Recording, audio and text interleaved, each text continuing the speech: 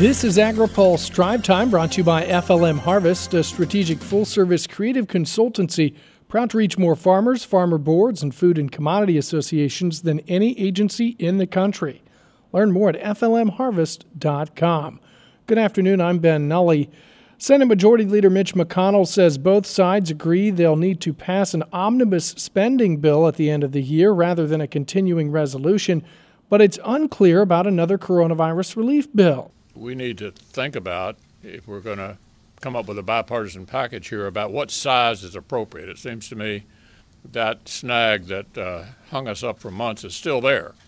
I don't think the current situation demands multi-trillion-dollar package. So I think it should be highly targeted, very similar to what I put on the floor both in October and September. But Democratic Minority Leader Chuck Schumer says the bill must be larger. The needs of the American people didn't go away after the election.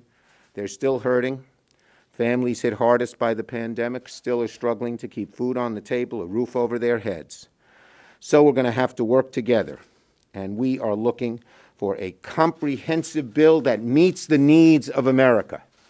And we agree with the House on this issue. The House returns to Washington next week.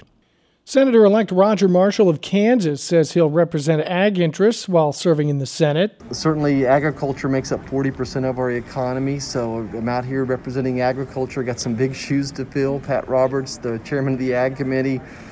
Just looking forward to it. I'm relieved, of course, but just looking forward to continue to make great strides for agriculture.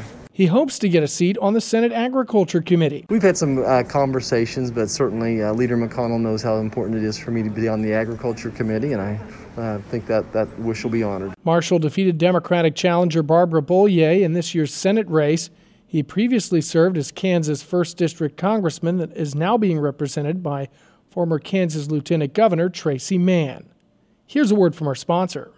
Today's AgriPulse update is brought to you by FLM Harvest, a strategic full-service creative consultancy proud to reach more farmers, farmer boards, and food and commodity associations than any agency in the country.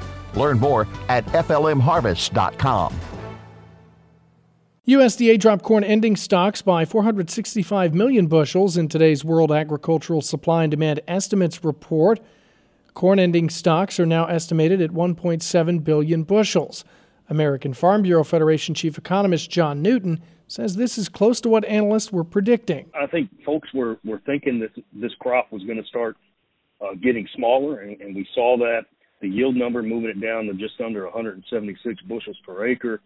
That helps pull our total supply down.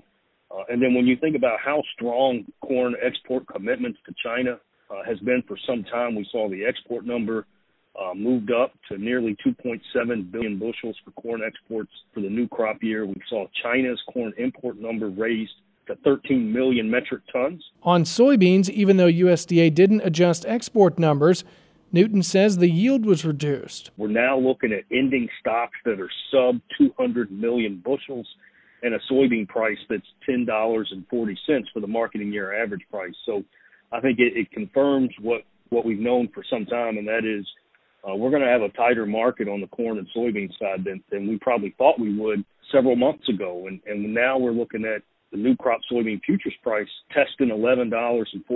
It's popped up today. It's up 33 cents per bushel. Read more of Spencer Chase's story at agripulse.com. Producers should be receiving ballots for Farm Service Agency County Committee elections. County committee members help FSA make key decisions on its commodity support programs, conservation programs, indemnity and disaster programs, and emergency programs and eligibility. Each committee has 3 to 11 elected members who serve 3-year terms in office. At least one is up for election each year.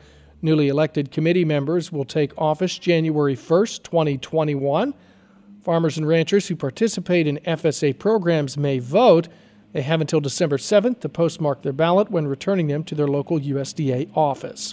Here's a programming note. Drive Time will not air tomorrow in honor of the Veterans Day holiday. For more agriculture, trade, environment, and regulatory news, visit agripulse.com. In Washington, I'm Ben Nuelle.